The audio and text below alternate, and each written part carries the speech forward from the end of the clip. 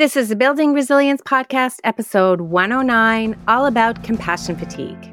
Welcome to the Building Resilience Podcast, where you will learn all about building resilience in yourself and helping others build it too.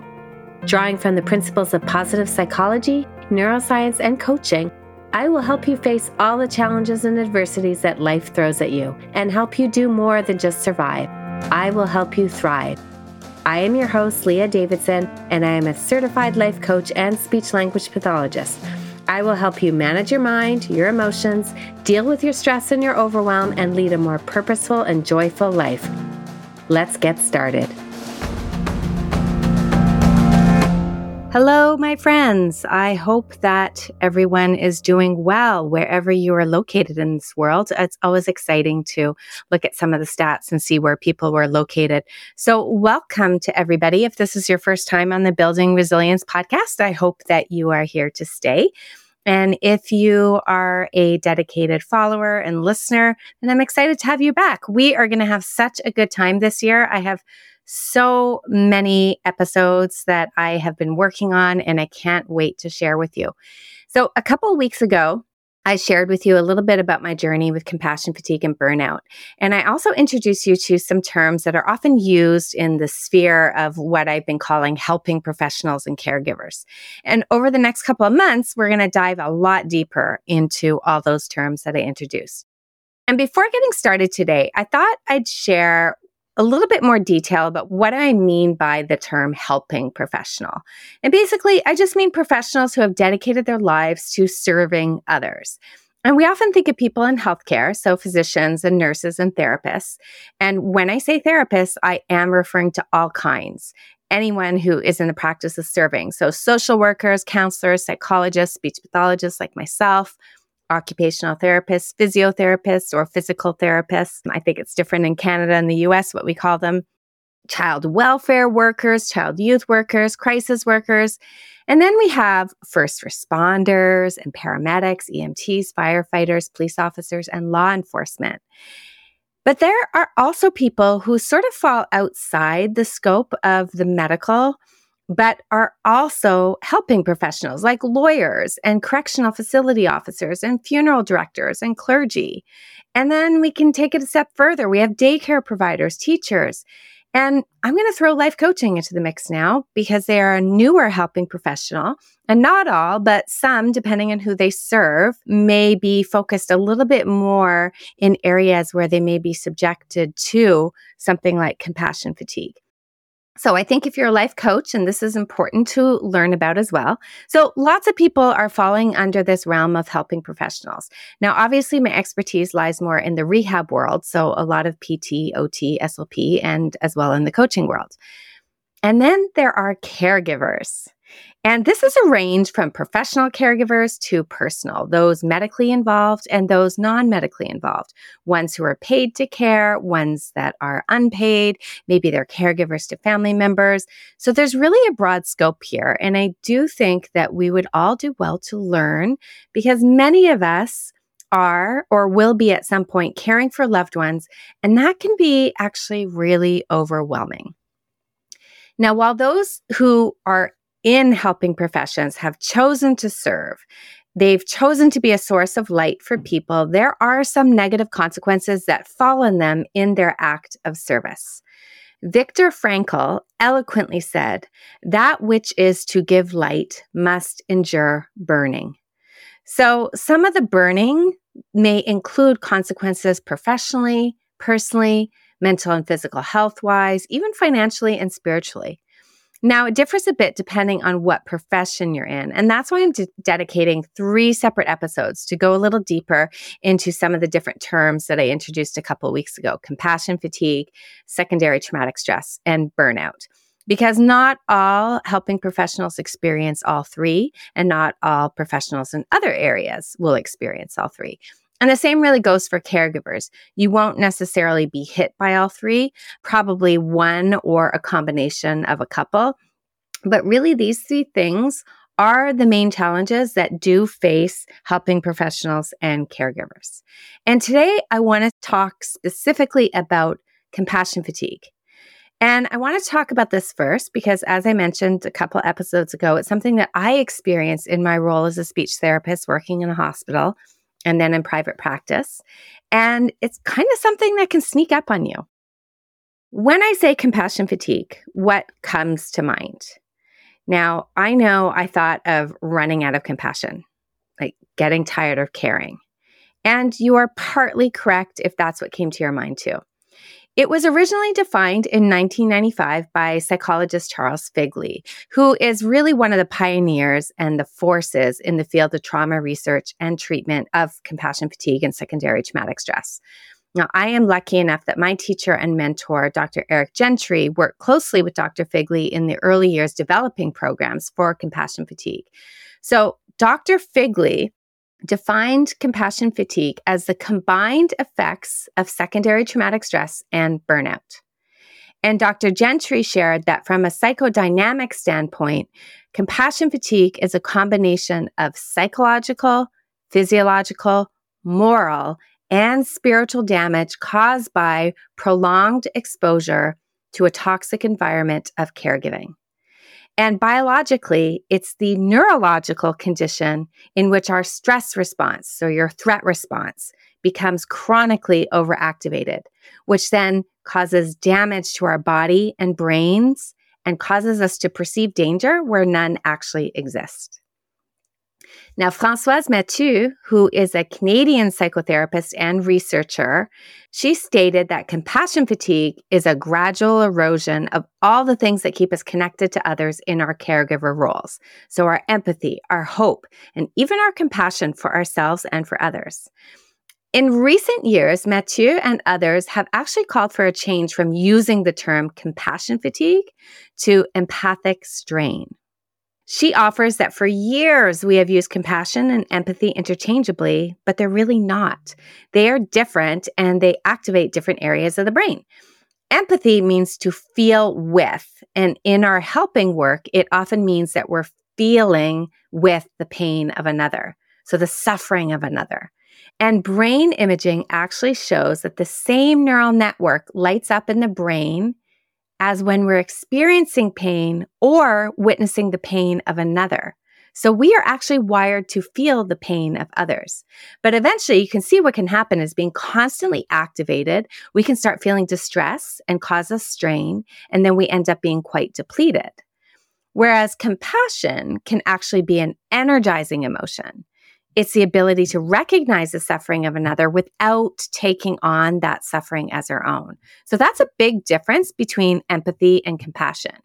So you can see where we may have more empathy fatigue as opposed to compassion fatigue. So maybe down the road, we'll see terms change. But for now, we're going to stick with compassion fatigue because that's really where all the literature is at. Now, burnout is pretty much a catch-all phrase that we're all familiar with, and it's appropriate for many professions, but it does not necessarily cover it all for helping professionals. Compassion fatigue occurs mainly with professional caregivers. Now, the combo of secondary trauma and burnout, both terms that I'm going to dedicate upcoming episodes to, that is the compassion fatigue. It's the combination of secondary trauma and burnout. And it occurs not due to a flaw or weakness of any professional or caregiver. In fact, it actually is a very natural and inevitable consequence of caring for others. So it's therefore been referred to as the cost of caring. And it's actually been labeled as an occupational hazard. And every helper who cares about their client or patient will eventually develop a certain amount of it in varying degrees of severity, which is why we need to talk and learn more about it. Now, there is an amazing quote by Naomi Rachel Raymond that says, "The expectation that we can be immersed in suffering and loss daily and not be touched by it is as unrealistic as expecting to be able to walk through water without getting wet." This sort of denial is no small matter. The way we deal with loss shapes our capacity to be present to life more than anything else.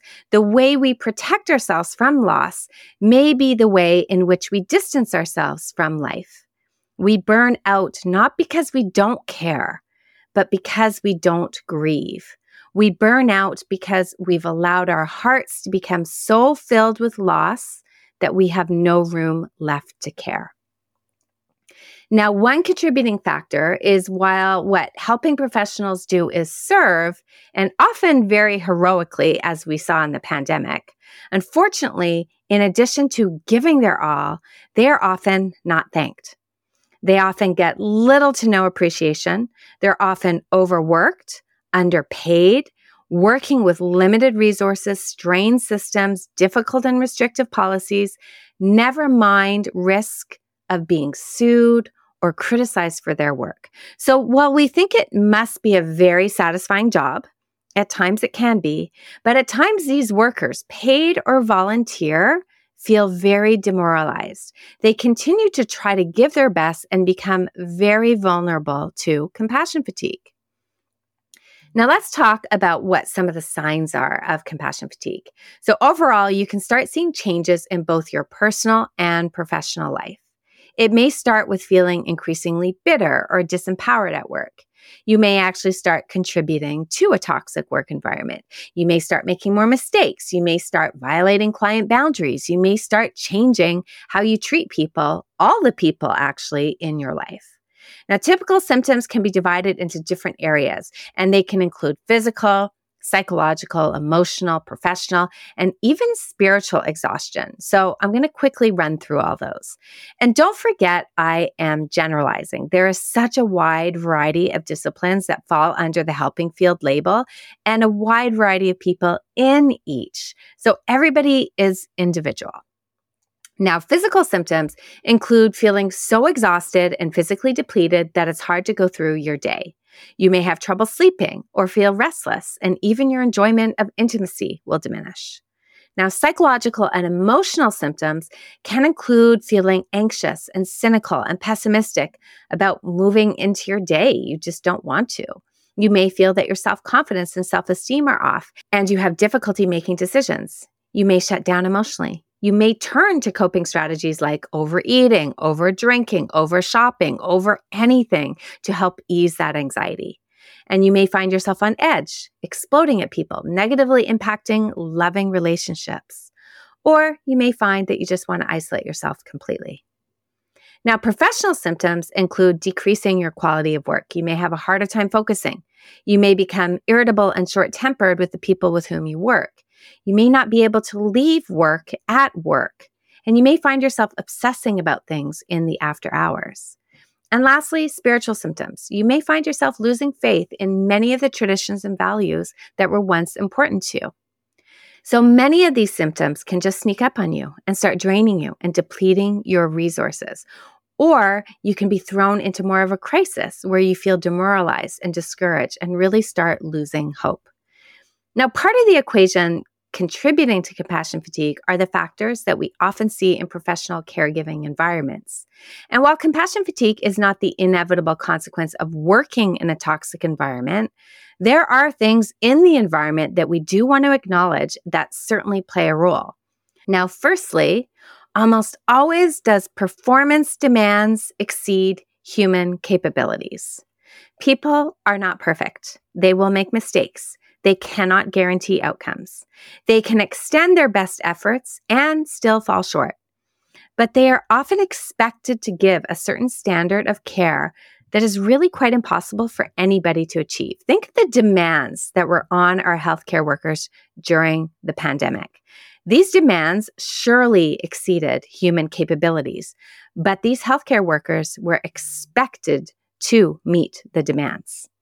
Now, secondly, in these kind of workplaces, there are often insufficient resources to meet patient needs. There are limited resources in most professional caregiving environments. There's just not enough time to give patients what they need. There's mounting pressure to cut costs and to do more with less. And record keeping can be particularly cumbersome too, but again, it is demanded. Now, thirdly, in these environments, there is ongoing exposure to different traumatic events, situations, and overall traumatized people. There may even be threats to personal safety. And we'll talk a lot more about this in future episodes about secondary traumatic stress. But it's important to note that these environments are difficult to work in. And while we may not be able to change these environments, it doesn't mean we should stop advocating for a change. But it does mean that we have to focus on what we can control. As Dr. Gentry says, we have to develop the necessary antibodies of resilience needed to protect us from being infected by these toxic environments. So while you may recognize some of the symptoms that I already mentioned, often people question whether they are actually experiencing compassion fatigue.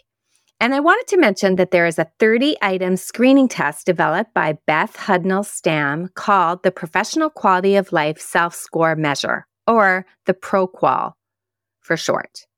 You can find it online. It's free and available to download. And it takes into account your levels of compassion, satisfaction, secondary traumatic stress, and burnout.